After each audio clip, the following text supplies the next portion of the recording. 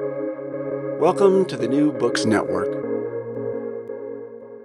Hello, everyone. Welcome to the Science, Technology, and Society channel on the New Books Network. I'm your host, Nupur. Today I'm speaking to Professor Rahul Mukherjee, who is a Dick Wolf Associate Professor of New Television and New Media Studies and an Associate Professor of English at the University of Pennsylvania. Today, we will be discussing his first book, titled Radiant Infrastructures Media, Environment, and Cultures of Uncertainty, published by Duke University Press, that looks at mediations of debates/slash controversies related to radiation emitting technologies such as cell antennas and nuclear reactors. Situated at the intersection of science studies and television and new media studies, Rahul has written extensively on database management systems, advertising cultures of mobile telephony, Bollywood thrillers, chronic toxicity related to chemical disasters, development discourses, and translocal documentaries, among other things. Welcome, Rahul. So thrilled to be in conversation with you today. Thanks, Nupur, for that generous introduction, and I'm very much looking forward to discussing the book with you. We're going to focus on your book, Radiant Infrastructures, today. If I may try to summarize, the book explores the process of mediation as well as the role of various media assemblages, from talk shows to documentary films to biomedical imaging techniques, in generating and sustaining different types of public discourses as well as different publics around namely two radiant infrastructures: cell tower antennas and nuclear reactors. You talk about contestations around their legitimacy, the corporeal and affective charges that these bio-info material infrastructures produce, as well as importantly, the various public interest movements that mobilize to support or oppose their assembling. I really enjoyed reading the book, and especially within our contemporary moment, where questions of misinformation and disinformation, as well as anxieties around science and scientific expertise, have gained ground. The book is particularly generative for how it foregrounds what you call public cultures of uncertainty. To start us off, can you please tell us a bit about yourself, your academic journey, and your primary research areas of interest? Yeah, thanks, Nupur. That's a very helpful summary of the book. And yeah, I was a BTech student in India. I also worked in the software industry in India for a while. I was also in a design sort of usability firm for some time, and then decided to work or like study more in communication studies and film and media studies. And while I was a BTech student, I got very interested in the humanities. And by the time I arrived to do film and media studies in University of California, Santa Barbara, I also there I realized that there was a lot of writing that was going on media technologies and on media infrastructures. So I got interested in that. So in a way, very when I was studying at kind of software engineering and information communication technology, I gravitated towards the humanities. And by the time I reached a humanities network, sort of humanities school, I got really interested in then media technology. So I ended up kind of developing some kind of like a hybrid way of studying technologies from a humanities and social science perspective over time. I just have to say that the previous episode that I did was with Sandeep Mertia Right. about Lives of Data.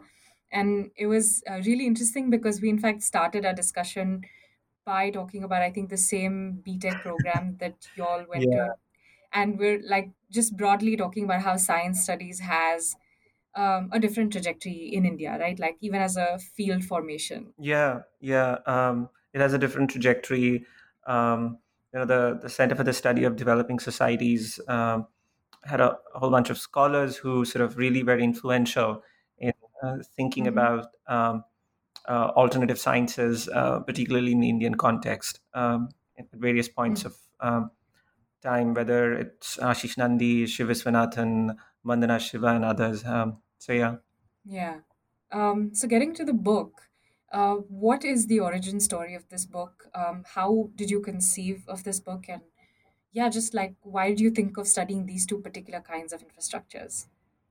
Yeah, I must admit that sort of to begin with, I was very interested in studying environmental controversies or health related controversies to begin with, and I really initially was very interested in studying partly the media mobilizations around the International Coalition for Justice in Bhopal, around the continuing aftermath of the Bhopal gas disaster. Hmm. And that was kind of formative to how I was thinking across, STS as well as media studies. And so while I was writing my dissertation, I had a number of chapters around this issue of environmental controversy and publics. And so as you mentioned in the book, also there is that sort of um, continuing gesture to trying to understand the kinds of publics that gather around particular environmental or health related controversies. And that was what I was studying initially, settling media's role in such controversies and formation of those kinds of publics.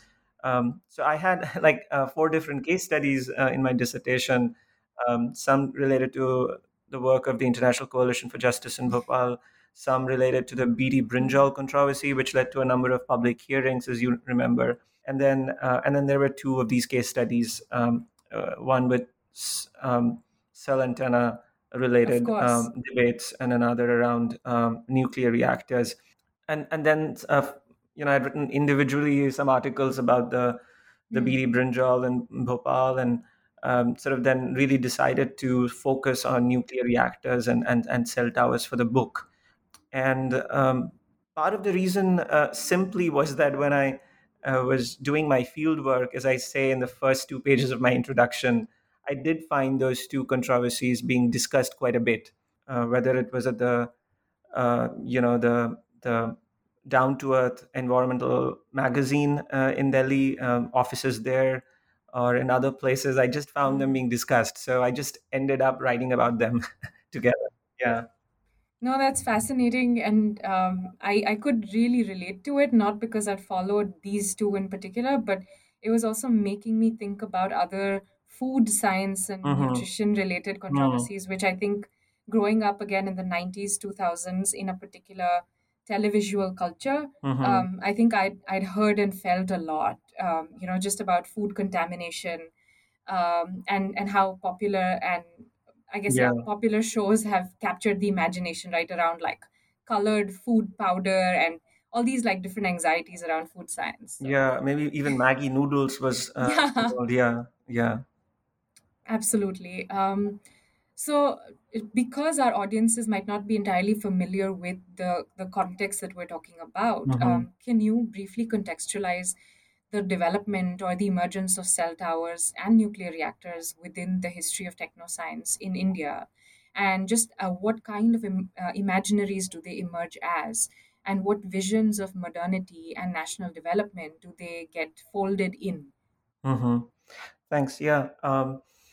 So, I mean, they're very different infrastructures in many ways, and it's important to mention them in the sense that talking about even radiation, nuclear reactors emit ionizing radiation, cell towers emit non-ionizing radiation, more in sort of the radio energies part of the spectrum. And the historical context for both of them is also very different. Nuclear reactors, beginning with India's independence, there's been this long narrative of energy sufficiency where nuclear reactors have played a big role. Atomic tests, which are not that separate from nuclear reactors in some sense in India as well as in other parts of the world, have played an important role. And yeah, and they've been always associated with, a kind of energy self-sufficiency, electrification drives in India. So that's one kind of narrative around nuclear reactors, and the cell the cell towers discussion about mobile phones. That's been much more in the sort of decade of the 90s, associated very much with neoliberalization, with a certain kind of savviness about technologies, and has had a different discourse. But there too, you Mhm. see ideas of kind of um, ubiquitous connectivity as a kind of future. More recently, other kinds of visions of digital India being part of mobile phones. So it's certainly both of them have had a very different trajectory. Um, Maybe just one more point, that if you think about political economy, nuclear reactors have Mm-hmm. had, over a long time in India, a much more sort of a public sector understanding of it, very very state regulated, because it's a strategic resource, so on and so Mm. forth, nuclear fuel, so on and so forth. And with cellular technology, there's been always a move towards more and more privatization. Interesting. Could you tell us a bit about how the book is structured, and the scope of the themes and topics that you address through the five chapters? Yeah, it's so I have like a separate chapter each on, to begin with, one on cell towers, another one on nuclear reactors, where I'm trying to think in each of these separate chapters, just charting through the controversies and debates that were part of it, particularly looking at how these were covered in different kinds of media and a range of different media forms, from documentary films to lifestyle shows, from cartoons to local newspapers. So quite a variety of how uh, different sets of stakeholders affected by this, um, by these environmental debates, Yeah. um, got together and uh, painted a particular kind of picture about these radiant infrastructures on media and different through different media channels, trying to mobilize the publics in different sorts of ways. Mm-hmm. So the first two chapters separately, one on cell towers, then another one on nuclear reactors, and then I tried to sort of really think about, in the next two chapters, that is 3 and 4, something more particular about the kind of technical properties about of radiant infrastructures, like emissions, and exposures, but they also are also about how some of these infrastructures are governed. So, um, people who govern nuclear reactors don't want to talk about information leakage about nuclear waste leakage, Mm-hmm. or similarly, the telecom authorities also want to regulate emissions, but at the same time also regulate information about the emissions. And sometimes it's just not possible to do that, Mm. because these infrastructures are also very diffusive. Mm. Uh, um, and so, yeah, and then exposures also is very much about sort of bodily exposure to these infrastructures, to the radiations emitted by these infrastructures. And so, yeah, so those two chapters more on sort of properties, but also how the governance of such infrastructures happens, Mm. emissions and exposures. And then the final chapter is kind of titled Styling Advocacy, which is more around how activism around these two uh, radiant infrastructures happens, how they're somewhat different, why they're different, why a group of anti-nuclear activists sort of draw more from India's people's movements around, protests related to dams, or other kinds of like protests, including the Bhopal gas disaster, Mm-hmm. while a different sort of activism happens, much more related to sometimes maybe a NIMBYism, sometimes related to Mm. maybe the more urban bourgeois movements in cities of India, Mm. that the kind of cell tower um, eviction drives kind of took from. So yeah, two very different kinds of movements, and I got very interested in that. So I had a chapter which sort of tried to compare the two. Mm.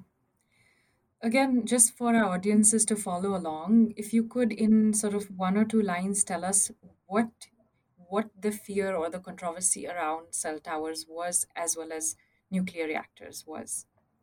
Yeah, I mean, in both cases, right? Like there is this, there are debates about the siting of nuclear reactors or the siting of cell towers. Now, because they are very different kinds of infrastructures, the proximity as to how far the nuclear reactor should be is very different from the proximity Mm. of a cell antenna, which could be in the rooftop of an apartment, right? And one is Yeah. living next to it in a densely sort of populated urban center. So Mm. questions of proximity about how close they should be or how close for comfort they can be, um, was one of the matters. In some cases, with nuclear reactors, there was some displacement. In the nuclear reactor case, particularly fisher persons who were affected, say in Kudankulam, which is one of the more famous cases Mhm. of where a nuclear reactor was being established.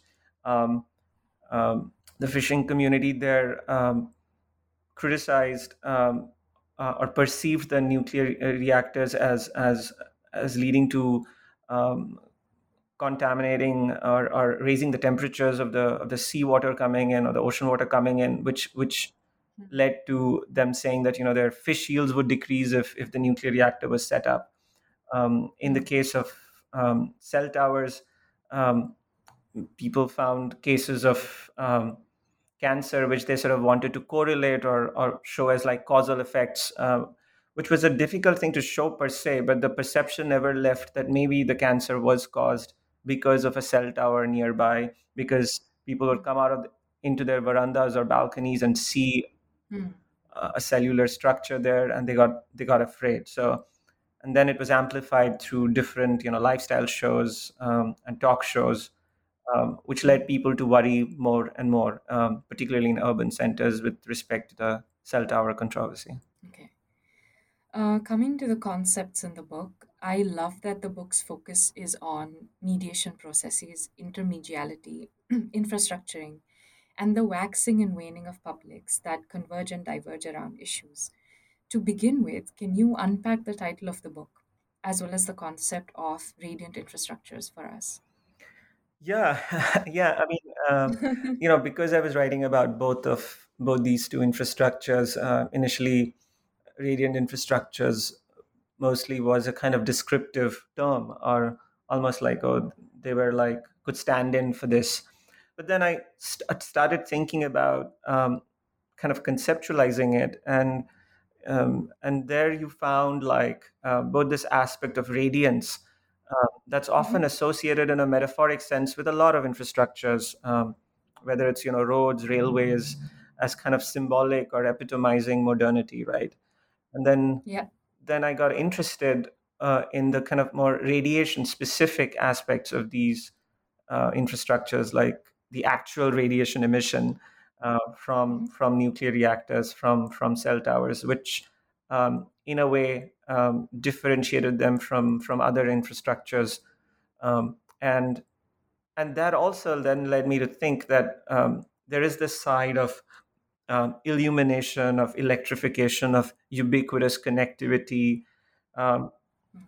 but there is also the side of radiance associated with um, possibilities of cancer, possibilities of toxicity, um, which sort of formed a kind of shadow around the kind of illuminating aspects. Um, and then one could think about the electromagnetic spectrum, think about Mhm. spectrality. And so, yeah, sort of was one side of light illumination, and the other side of maybe more, the spectral spectrum, the shadow. So both kind of constituted together this idea of radiance. Hmm. It did make me, I don't think you've discussed it in the book explicitly, but it also made me think about how there's an emergent narrative around solar infrastructures, right, which has Yeah. gained a lot of attention, I think, in the recent maybe decade or so, again, about like using, I mean, of course, the sun has a special place in the Hindu cultural Hmm. traditions, etc., and then fitting into India's also versions of like techno modernity, etc., and how I felt like solar infrastructures are also now being marketed in some ways as these Yeah. radiant infrastructures, but perhaps without the carcinogenic shadow of them. Yeah. No, that's a great point. Nupur, and yeah, and like I am just thinking about that special issue of the South Atlantic Quarterly on solarity.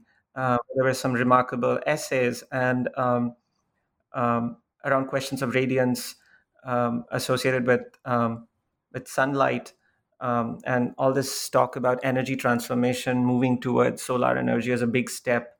And I think Mhm. solar infrastructures would certainly be very much a part of radiant infrastructures conceptualization, and I think that's where I really want to think further. with this Hmm. concept. And yeah, and even then, I think there were pieces by Nicole Staroselsky talking about how, when you're even thinking about sunlight, you have to sort of think beyond visible sunlight and think about the other parts of the electromagnetic spectrum. Um, and excessive heat can also be damaging. So there are some of those aspects too. And um, yeah, and it's also fascinating, right? This other piece by Nandita Badami on Hmm. um, how that promise of electricity and light from Yeah. solar energy, it does not just remain about light, but then this light is also said to be helpful in educating people so that they can have more study hours, or this is going to lead to much more socioeconomic benefits. So the connotations of radiance here, of Hmm. connotations of electrification and light, go much beyond, and connotations of sunlight go much beyond just electrification. So yeah, I think these are fascinating avenues for more research and thinking with radiant infrastructures. Yeah, I'm learning a lot from some of this new work on solar energy. So thanks for mentioning that. Yeah. No, I've been thinking about it for a bit, because I also feel like there is a certain racial Mhm. or even, I guess, national valence to thinking about especially solar Mm, energies, although this is tangential, because I feel like, this is really just anecdotal, but coming from mm, India and the ways in which we've been taught to think of certain energies as positive, as life giving, as vital, right.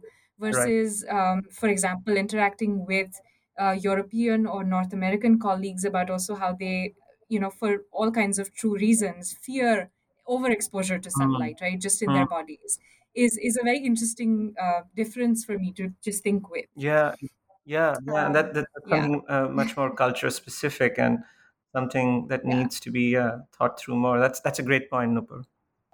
Um, to come back to your book, and dwelling a little bit more on infrastructure, Mm-hmm. infrastructure is a favorite for science and media studies scholars and others as well. And you spend some time fleshing out the infrastructural function, as well as what and how radiance does to how we understand infrastructuring. Would you mind situating the book as an intervention within, like, sort of the various definitions and conceptualizations of infrastructure that exist?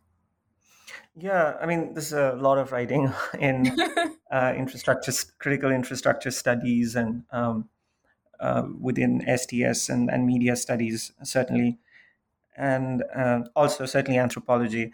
Hmm. And no, I think one of the things that I was thinking maybe was just that.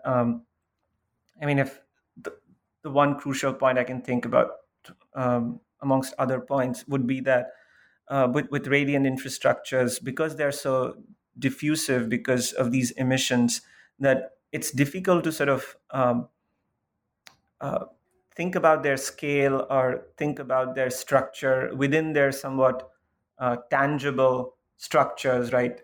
In the sense that a cell antenna occupies a certain space on some apartment's rooftop, a nuclear reactor occupies a certain space in almost like a factory kind of setting, so on and so forth. But the kinds of emissions they produce, the leakages that happen, um, and the way they spread, that kind of spread is so much more diffusive, so much more atmospheric, Hmm. um, that it's difficult to sort of, I think, in a way, think about them as just these tangible structures. Um, but rather, if one has to, in a way, think about them both conceptually and empirically, then one will have to really think about them more in this kind of diffusive sense, more in this Mm-hmm. kind of atmospheric sense. So you cannot just stop at the kind of tangible portion of that infrastructure when you're, doing anything, planning a policy around them. For instance. Of course. And the other concept that you offer, related to or emerging from Mhm. radiant infrastructures, is that of environmental publics Right. that congregate around the concerns of radiation and contamination.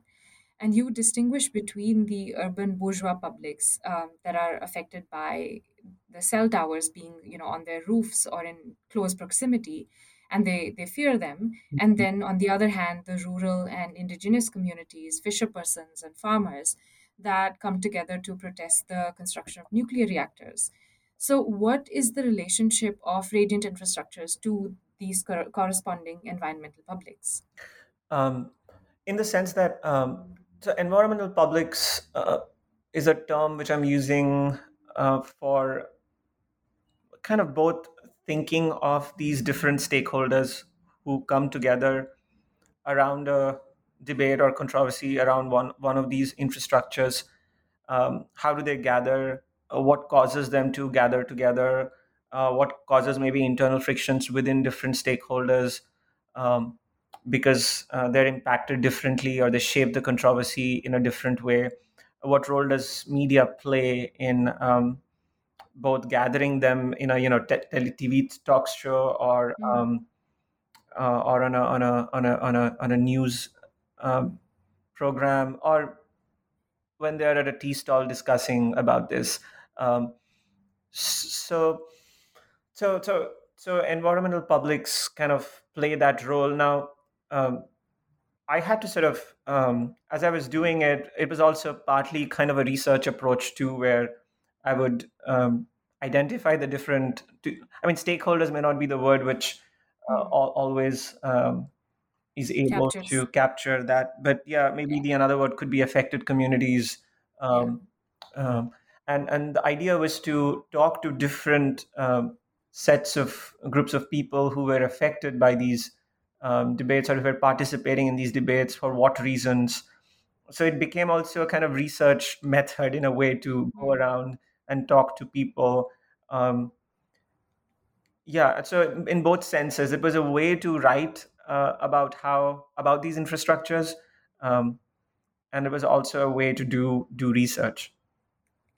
So I was curious about something that you wrote with in relation to environment publics, Hmm. which is that you really carefully sort of flesh out how I think it's a Dewey articulation of issue-based publics, Right. right? So people come together around certain issues, but then you also emphasize how certain events or issues may bring people together, but it's not necessarily that they may stay together or keep talking about these things, right? So the interest may sort of wane, etc., Mhm. etc. And also the fact that, well, the core notion where I was wondering is that what exactly happens when people are, because I'm thinking more about how there is an increasing tendency, for all the right reasons, to map class, caste, gender, race, etc., Mhm. in terms of how people arrive or care about certain topics, right? But in this case, it's not as if the urban publics, for example, are in any ways cohesive or brought together by any of those positionalities in a straightforward manner. But they all come together, perhaps, if I'm not wrong, but Mhm. due to their fear or apprehensions about these infrastructures, and then they engage in a series of things that happen, and then would you say that they come out or emerge as transformed or at least bound together by a certain common understanding of science or modernity or something else? To some extent, yes. Okay. But yeah, I mean, one of the points that I think kind of conversation around John Dewey and his impact on how publics has been studied within STS is this notion of how um, the impact of a certain infrastructure leads or a technology leads a public to form to sort of work through those effects. But what I also found was that could be one part of the one part of studying that, but the other part was also about the kind of organizational um, capabilities and organizational structures, which also led to particular kinds of publics developing given different contexts. So in a way, that was what I was trying to study in the fifth chapter of my book around, which I mentioned the styling advocacy, which was a kind of comparative study of these two different movements and Mm, the kind of protest tactics used by the the fishing community in southern Tamil Nadu was very different from the kind of label of concerned citizens, uh, or a kind of one way of thinking about the civil Mhm. society movements in the kind of urban centers like Mumbai or Bombay, in the case of the Mhm. cell tower debate. So in a way, if we are to think about publics and public cultures, um, we cannot just think them around technology and its effects. We'll have to also think about sort of Mhm. organizing cultures of public discourse and public mobilization. Mhm. Absolutely. In So the chapter Hmm. 4 is titled Exposure, and in chapter 3, as you foreshadow chapter 4, you leave us with this question, which is how can human bodies be considered a part of environmental publics? If bodies and radiant technologies are coextensive, how do embodied sensitivities to radiation make us think of the body as constituting a kind of media in an intermedial circuit with other media forms? Within the various registers of knowledge and sense making, about what could be construed as highly technical phenomena, right? Cell towers and nuclear reactors. As you show in the chapter, there's also Right. obviously deep embodiment. There's proximity and intimacy, and consequently, paranoid and contaminated corporeal affect, like feelings of disease and perhaps forthcoming sickness. Can you talk more about the role of the body as media, and what the role it plays in arriving in people arriving at personal judgments on radiant infrastructures while the science is still being arbitrated? Yeah, thanks. I mean, that's a crucial point, both for the whole book and particularly in chapter 4, because I'm looking and thinking about bodily exposures and questions of proximity and intimacy, and in many cases, what Kath Weston calls unwanted intimacies with these Mm, radiations.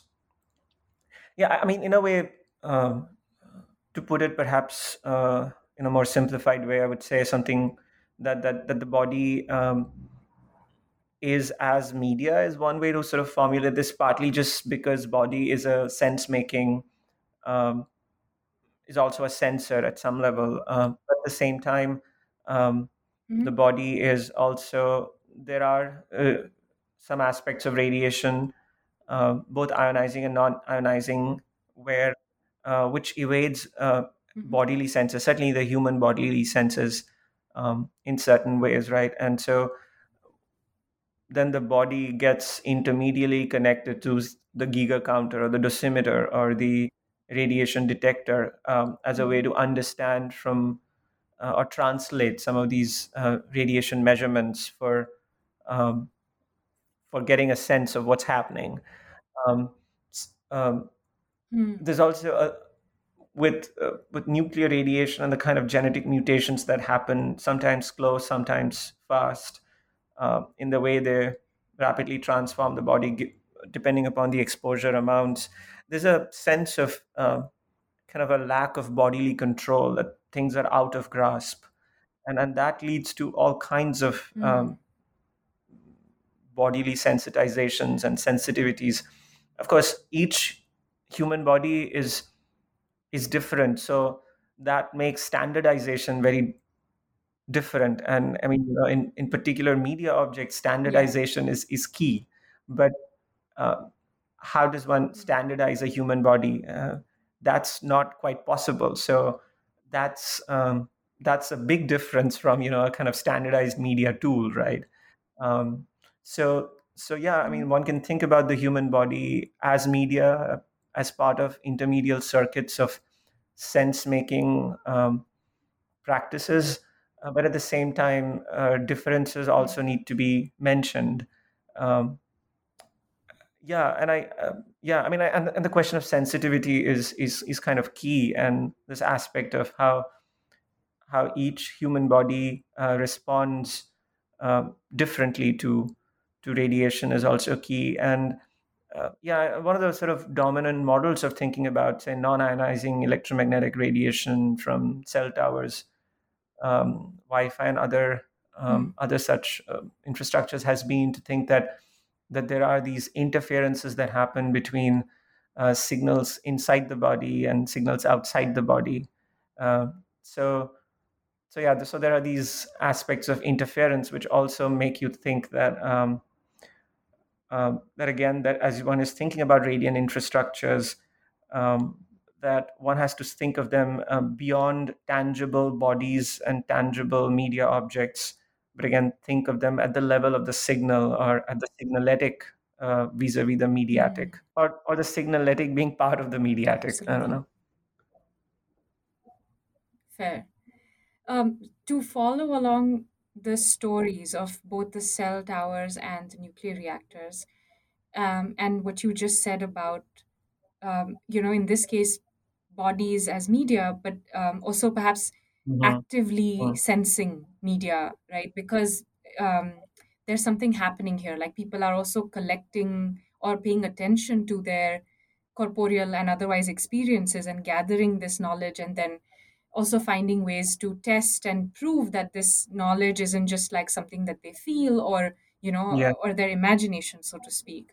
um, can you give us just examples or tell us, like, how did this play out? What would happen? Because people would sense that either a tower was being assembled in proximity or was already there, or in other cases, for example, there's, Hmm. you talk about uranium mining, and then people struggling to sort of establish that this is really happening. So what would happen?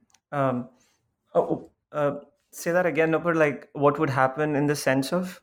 In the sense of, like, say for example, one of the things you talk about is that this man Mhm. saw a cell phone Yeah. tower being assembled, or it was already assembled, and then there would be a certain feeling. There would also be cases, or talk Yeah. about how somebody's got cancer. And then from there it would go all the way to it would go in several directions. There was Mm. already a layer of television shows and other popular media around it, but also at the level of citizen advocacy, right? So people would come together and make Right. representations for Right. why this tower should be removed.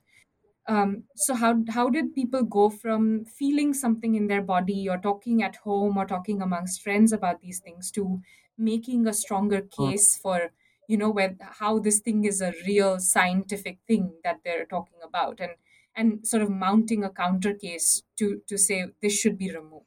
Yeah. No, that's a great question. Yeah. I mean, so yeah, I mean, at times it would be more like kind of a momentary feeling of seeing a cell tower. At Hmm. other times, people would not even notice, and sometimes um, you would hear some of these testimonies mentioning that there was one point of time when they it finally dawned on them in a way that they noticed a cell tower and also noticed that maybe that could have been the reason why somebody's child was ill uh, because of the proximity of it. So sometimes it was Hmm. not just about noticing that the tower was there, but more like noticing that, well, there is this tower and this could be the cause for something bad that's happening to my child. Um, so yeah, different points of kind of I don't know, like making that connection where critical. Then of course, I think the TV reports, but also some kind of civil society ways of organizing and talking about it. Some of the rooftop meetings where in apartments where they would hold these meetings where both the cellular tower groups would come talking about that they didn't feel that any of this radiation Hmm. was that harmful, and then some of the more sort of anti-cell tower activists or concerned citizens would arrive, showing using a microwave oven, um, about that see the microwave oven also makes this radiation detector move from green to red light, and so does the same thing happen when somebody was calling another cell phone. So they would sort of make these ways Hmm. of, in their own ways, kind of making visible radiation. Uh, Hmm. and I mean, I think all that discourse over time certainly made it possible for people to think of cell towers as a possible threat and ask more questions in some cases, and other cases when some of these cell towers were really close to their houses, to possibly move to the court with some kind of a case for at least regulating cell towers. It still remains debatable, of course, in terms of the medical aspects of Hmm. whether cell tower radiation is harmful or not. But in many cases, it was about just a colossal number of towers being at one place. And I think that by itself, the conspicuous aspect of that made people really worried that they were being, there was Right. very little regulation. Or even when there was regulation in terms of emission levels, that they were not being enforced properly.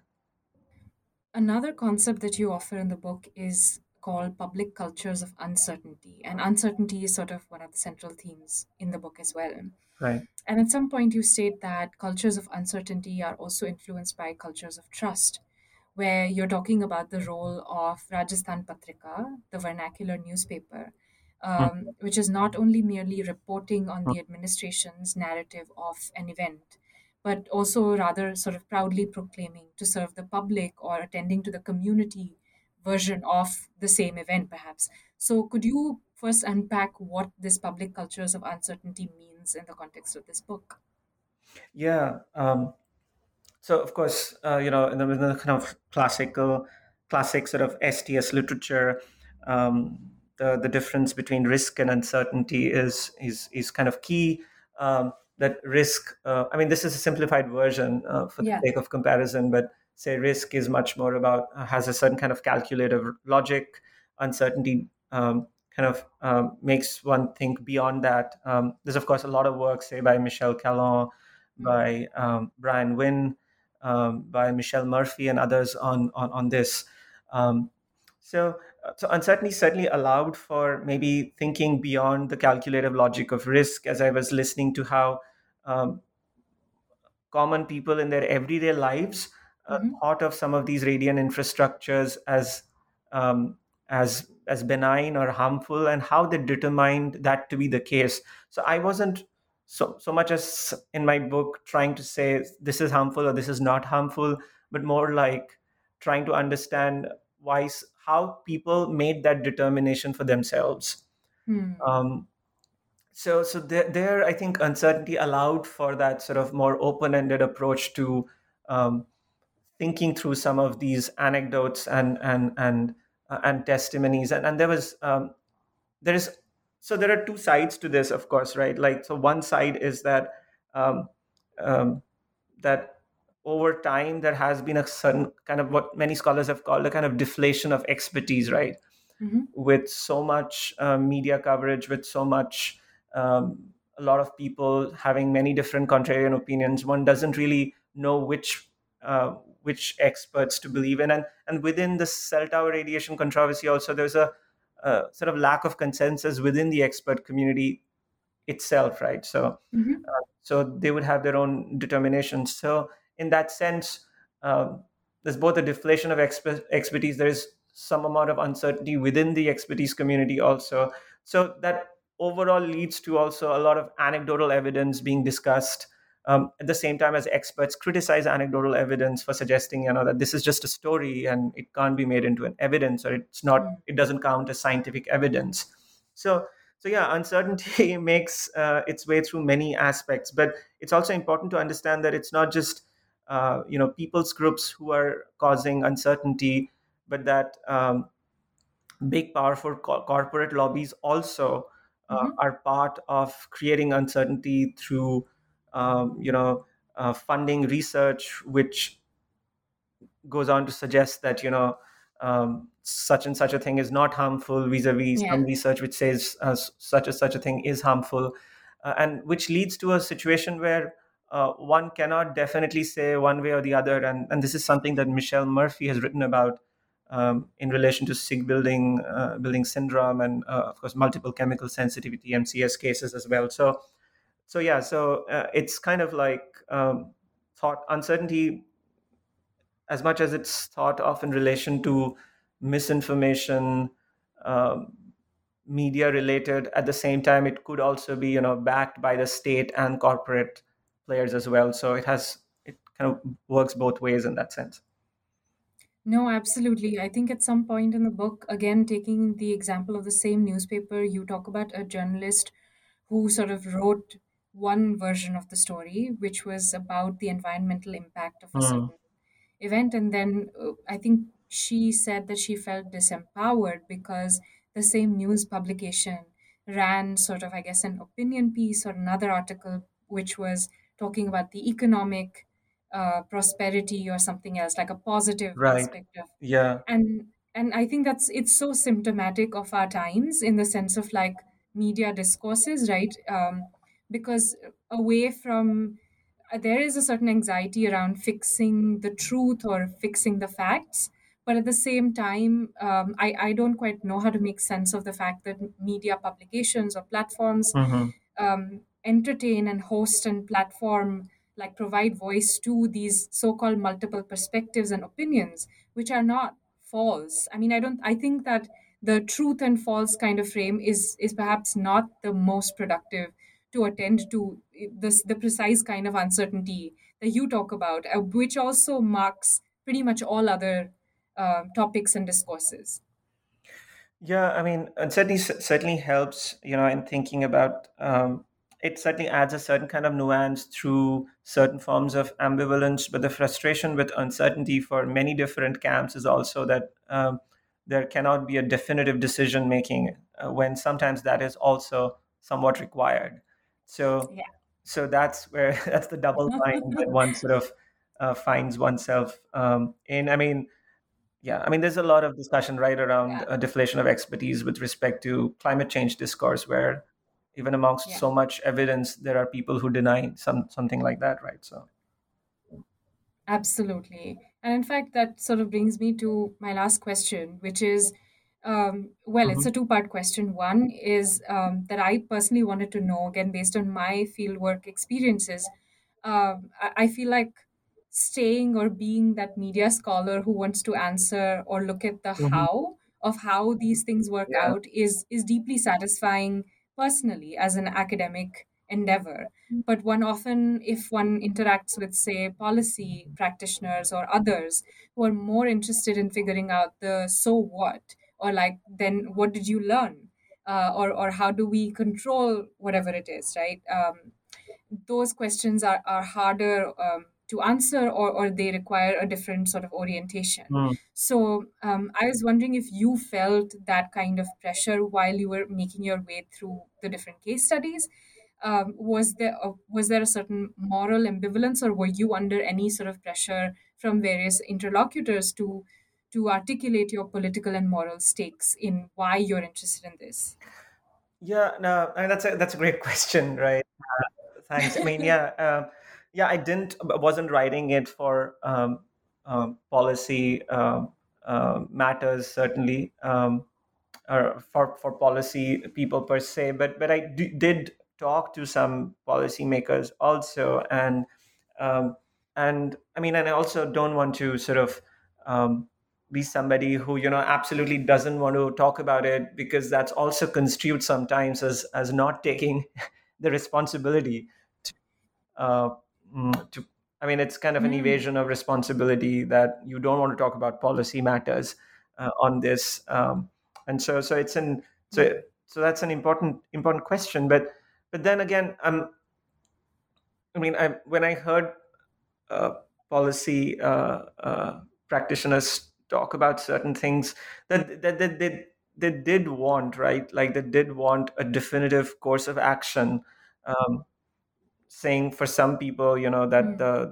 that it is important that India achieves certain electrification aims, or that Yeah. it's important that everybody has this amount of mobile phone data that they should be able to use. Um, so so Hmm. so in a way, one has to make cell antennas over rooftops as normal as water tanks. Um, and Yeah. but you do see a, and I think maybe this gets into me collapsing this thing that policymakers themselves become a subject of study, in the sense of how Hmm. they're both frustrated sometimes with resistances to their policies, but also because they sort of seem to emphasize the utilitarian or the instrumental aspects of certain things to the extent that I found that they became discourses of normalization. Um, so, so yeah, so that is Yeah. that is pretty much where my book is with respect to policy making. Yeah. But also, like you Hmm. also spoke to a lot of grassroots community activists, organizers, other kinds of Hmm. people who were also working with communities, right, to articulate their stakes and foreground and make sure that these interests were front and center. Because again, those things really matter. So when you went and hung out with them or spoke to them, would you ever get the question as to like, well, what are you doing here? And are you can we be assured that you are going to tell our story about this particular Yeah, event? yeah. I mean, I think those questions were there as well. But since I was with them for that I would go not once but many times, I think they understood that I was going to tell the story in quite some detail because I wouldn't sort of just meet them once. And in many cases, Mm. I went around with them over multiple Right. years, even trying to find out what has changed. Um, what preoccupies them now. Um, what was the state of, as you said, a kind of like rise and waning of these publics. So since it was over time, I think they had that sense that I was going to tell the story in some detail. All right. Thank you so much for taking the time to chat with me. This was wonderful. I highly recommend everyone listening to this episode to read the book. The book packs rich ethnographic and historical detail with really insightful analysis of our media ecologies. But before we let you go, I'm sure our listeners would want to know what you're currently working on. Right. Yeah.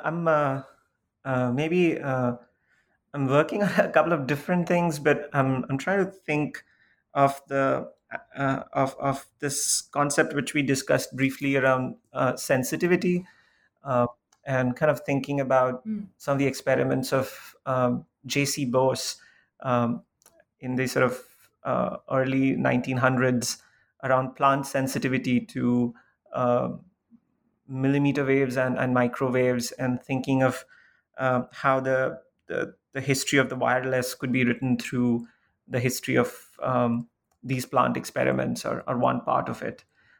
So that's one of the projects I'm working on. I'm also working on a number of because I in a way wrote more around documentary films related to nuclear reactors. Hmm. I'm now trying to write more around fiction films, feature films on nuclear reactors, particularly this particular American film Silkwood, um, and this French film Grand Central. So yeah, so I'm trying to think what fictional films in a way bring to discourses of radiant infrastructures differently than say Hmm. documentary films. So yeah, so the Hmm. Silkwood film is about Karen Silkwood, who was a labor union activist in a nuclear sort of facility, and Grand Central Hmm. um, also really talks I mean, in a way, it features these nuclear workers working in a nuclear facility, and I'm again something that we've discussed, I think, around like the how do we think about bodily exposure, um, how carefully they have to sort of Mm-hmm. monitor the radiation on their bodies through dosimeters, but also taking showers. And um, so yeah, I'm Hmm. still very interested in sort of bodily exposure. And I think there are new concepts that other media studies scholars and STS scholars are bringing around exposure and autonomy and questions of distribution of exposure, so on and so forth. So that preoccupies me. Hmm. Amazing. Well, I'm sure we'll read whatever you write next. Thank you so much for taking the time out to speak with me. Thank you. Thanks, Nupur.